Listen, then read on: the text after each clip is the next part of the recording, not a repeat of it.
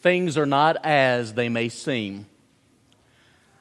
I know that whether you realize it or not, we all wear glasses. If you don't wear glasses, you're wearing contact lenses. If you don't wear glasses, you're still wearing glasses.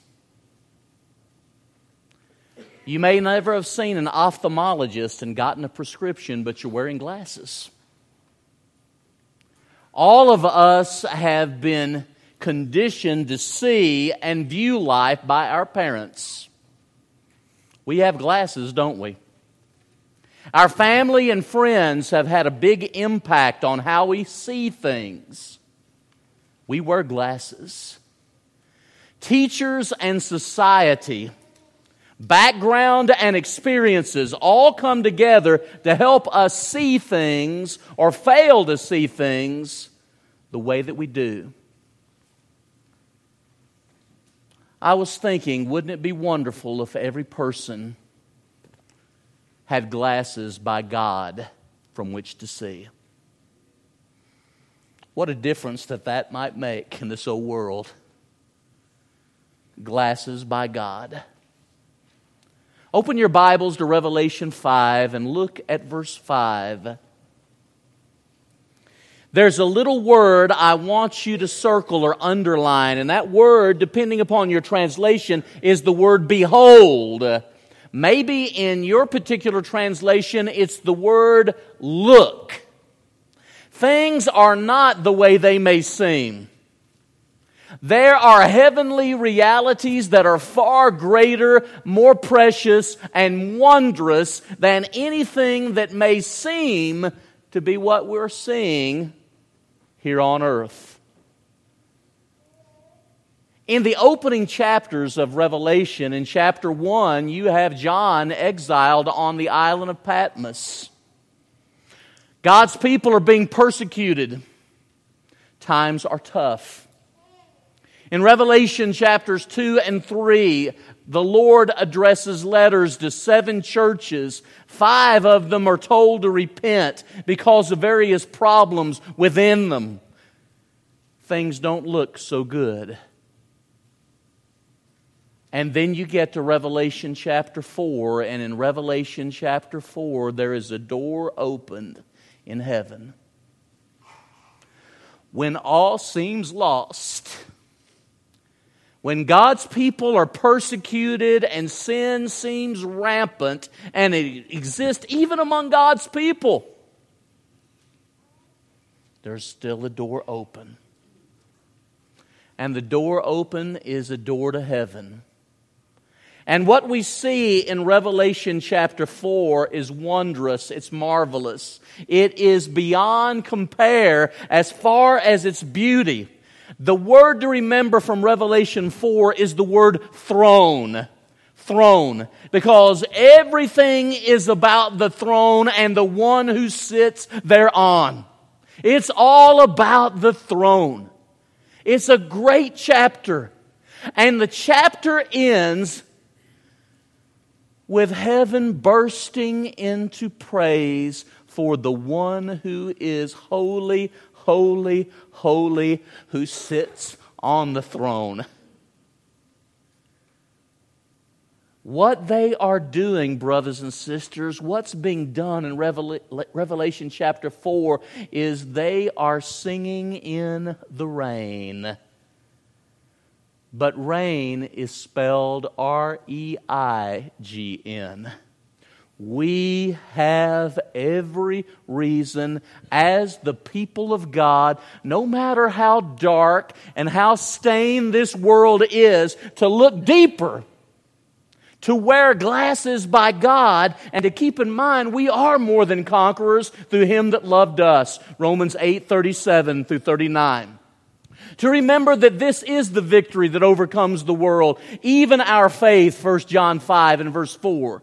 To keep in mind, to keep in memory, to keep in focus, to keep in sight Greater is He that's in you than he that's in the world. 1 John 4 and verse 4. Set your affection on things that are above, where Christ is. Colossians 3, 1 and 2. Where your treasure is, there your heart will be also. Matthew 6, 19 through 21. Glasses by God. Wouldn't it be great if every person could so see? Now turn to Revelation 5. What is given to the one seated on the throne in Revelation chapter 4? Praise, worship, and glory now will be given to the Lamb, to Jesus. Now, when you look at Revelation chapter 5, here's a couple of key words. Remember them. The first word is worthy. Worthy. You will see it in verse 2 and verse 4. The idea of worthy. Who is worthy? And then the second key word is the word lamb. Look at verse 6, verse 8, verse 12, and verse 13. 6, 8, 12, and 13. So if the throne is accentuated and stressed in chapter 4, and all heaven burst into praise to the one who's on the throne, what I want you to see in chapter 5 is worthy is the Lamb, and all are going to burst into praise, saying, worthy is the Lamb. What is given the Father in chapter 4 is given the Son in chapter 5. Do you follow me? What the writer does of Revelation is give us a lot of pictures.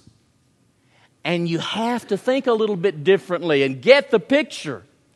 When we look at Revelation chapter 5, it opens in the first 4 verses with this picture. A 7-sealed book, and that 7-sealed book is in the right hand of the one who sits on the throne. Look at the verses. That's the first picture. And a strong angel from heaven says, who is worthy to open this 7-sealed book? And throughout all of heaven, no one is found who's worthy. And John says something, when no one was found worthy, I wept out loud. Is no one worthy to take this book that would have to do with God's plan for saving men? Is no one able to open the book? Second scene. Look at verses 5 through 7. You have the lion who is also a lamb. Young people, you've got the real Lion King. He's the root of David. You've got the lion out of the tribe of Judah. Genesis 49, verses 9 and 10. Isaiah 11, verses 1 and 2. The root of Jesse, from David's lineage.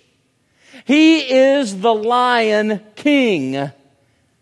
He is the Lamb. Verse 8. And when no one was found worthy to open the book about salvation and how humanity could be rescued and delivered, one comes forward, the Lion King, the Lion Lamb. And he takes the book out of the right hand of the one seated on the throne. And it's almost anticlimactic. Is no one worthy? There is one worthy. And he comes and he takes the book out of the hand of the one on the throne, the Father. That's verse 7. And it sounds almost anticlimactic until you get to 8 through 14. Because He does it. It's in His hands. And what's going to happen is heaven reverberates. Heaven shouts acclaim and praise to God. And it gets more and more intense. The Lamb and the Lamb alone is worthy. Now in verses 8 through 10, you have the 4 living creatures and the 24 elders. And these are angelic beings who have great power. They are close to the throne of God. And when the Lamb takes the book, they sing about the reign of the Lamb. Worthy is the Lamb. Worthy. Who was slain. And the idea there is He was slaughtered. He was murdered. For by your blood, redeemed, saved we are. Ephesians 1:7. Revelation 1:5 through 7. You did purchase. You bought us. Bought and paid for. You bought and paid for people of every tribe and tongue and people and nation. Every tribe, every family group. Tongue, every linguistic group. People, every family group, linguistic group, social group. And nation, every ethnic group. If one is saved, it will be because they are purchased by the blood of the worthy Lamb. But keep going. The text says, depending upon the translation that you're reading from again, we reign, present tense, or we will reign, future tense. Well, which is better? They're both good. We reign with Christ. We are heirs of God and joint heirs of Christ. Romans 8:16 and 17. But further, we will reign with Him. Victory. It all is in whether you have glasses by God or not. How you see things. Do you see things through the glasses provided by God, His Word? But that's 8 through 10.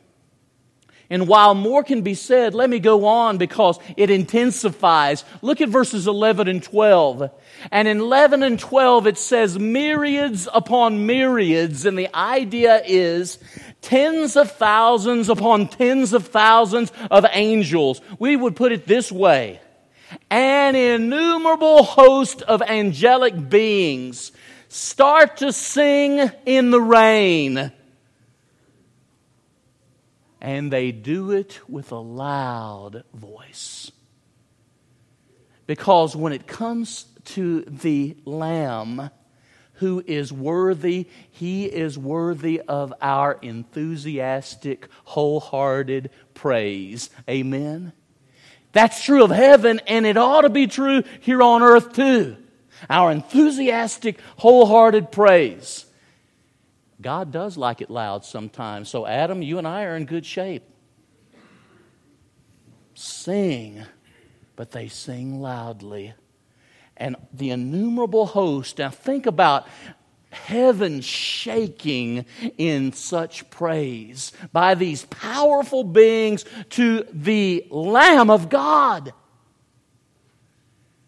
And there is a sevenfold ascription of praise that's given to Him in verses 11 and 12. Notice this. He is worthy of what? Worthy of what? Power. The text says authority. Matthew 28:18. He is worthy of wealth. Secondly,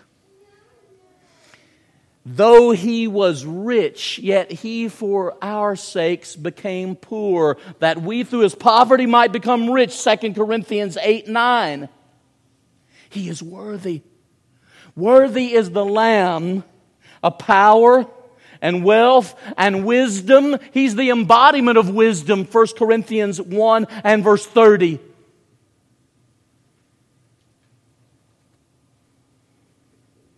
He is worthy of might, strength. Nothing is too hard for the Lord. He is worthy. He is worthy of honor, of glory, of blessing. And let me observe this just in passing. Evan, He's worthy of praise because of who He is. At least 4 of those matters are about that. He's worthy of praise, and our attitude ought to express His worthiness when we praise Him. Glory, honor, blessing. To speak well of Him, blessing. Glory. He radiates, and so should we. We should beam with joy and enthusiasm and praise when we speak of His worth. Honor. Nothing in all the world is more beautiful. You are beautiful beyond description. Nothing is more weighty and carries more weight and honor with us than He. And you know what? This chapter's not done. Think about it, Fidel. Catch this one, brother. Look at verses 13 and 14 that were read for us by Wesley a few minutes ago. What you've got, the 4 living creatures, the 24 elders, all of the host of heaven. And it's loud ringing with praise to the Lamb who's worthy. Don't you tell me we don't worship Jesus. Heaven does. And there's every New Testament reason for us to worship Jesus too. Worthy is the Lamb. But not only that, then it says, everything on earth, under the earth, in the sea, and all therein, singing in the rain. I wonder how often we as Christians lose sight of the fact that Jesus is the worthy Lamb, and because of Him we reign in a very real sense now, but in an ultimate sense in eternity. Shouldn't that have an effect on our dispositions? Amen? Shouldn't that make a difference in our attitude? We allow things that are so temporary to have the impact of eternity. And we fail to be moved by the eternal impact of the Lamb who opens the 7-seal book. We're blind. We have an inability to see things as they really are sometimes, don't we? Oh, God, forgive us, and notice what is being sung, what is being said, what is being given in praise to God. It says,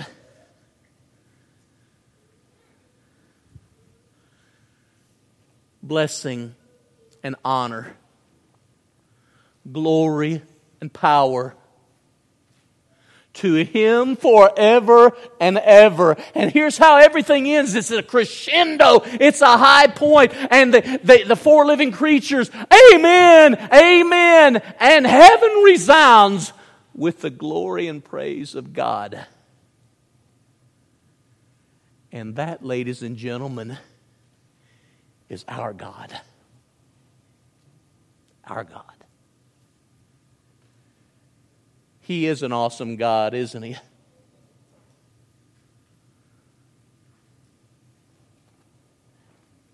When you look at that word amen, we say it often in our prayers, understandably. It's very often the case that our public prayers end something like this: in Jesus' name, amen. By the authority of Christ, we have come to you. May this prayer be so. That's what amen means in that context. May it be so. But may I suggest that in Revelation 5 here, there seems to be a little different meaning to amen. When amen is uttered while all heaven shakes with praise to God, amen means it is so. It is so. It's undoubtedly so.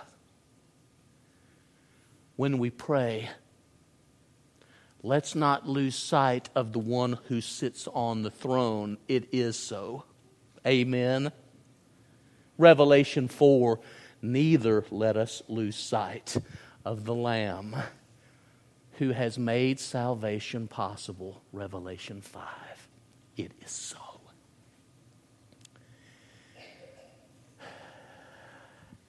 It is by His blood that we are made the people of God. You were slain, a lamb. Interestingly enough, the first occurrence of the word lamb in Revelation 5 there means a little lamb. A little lamb.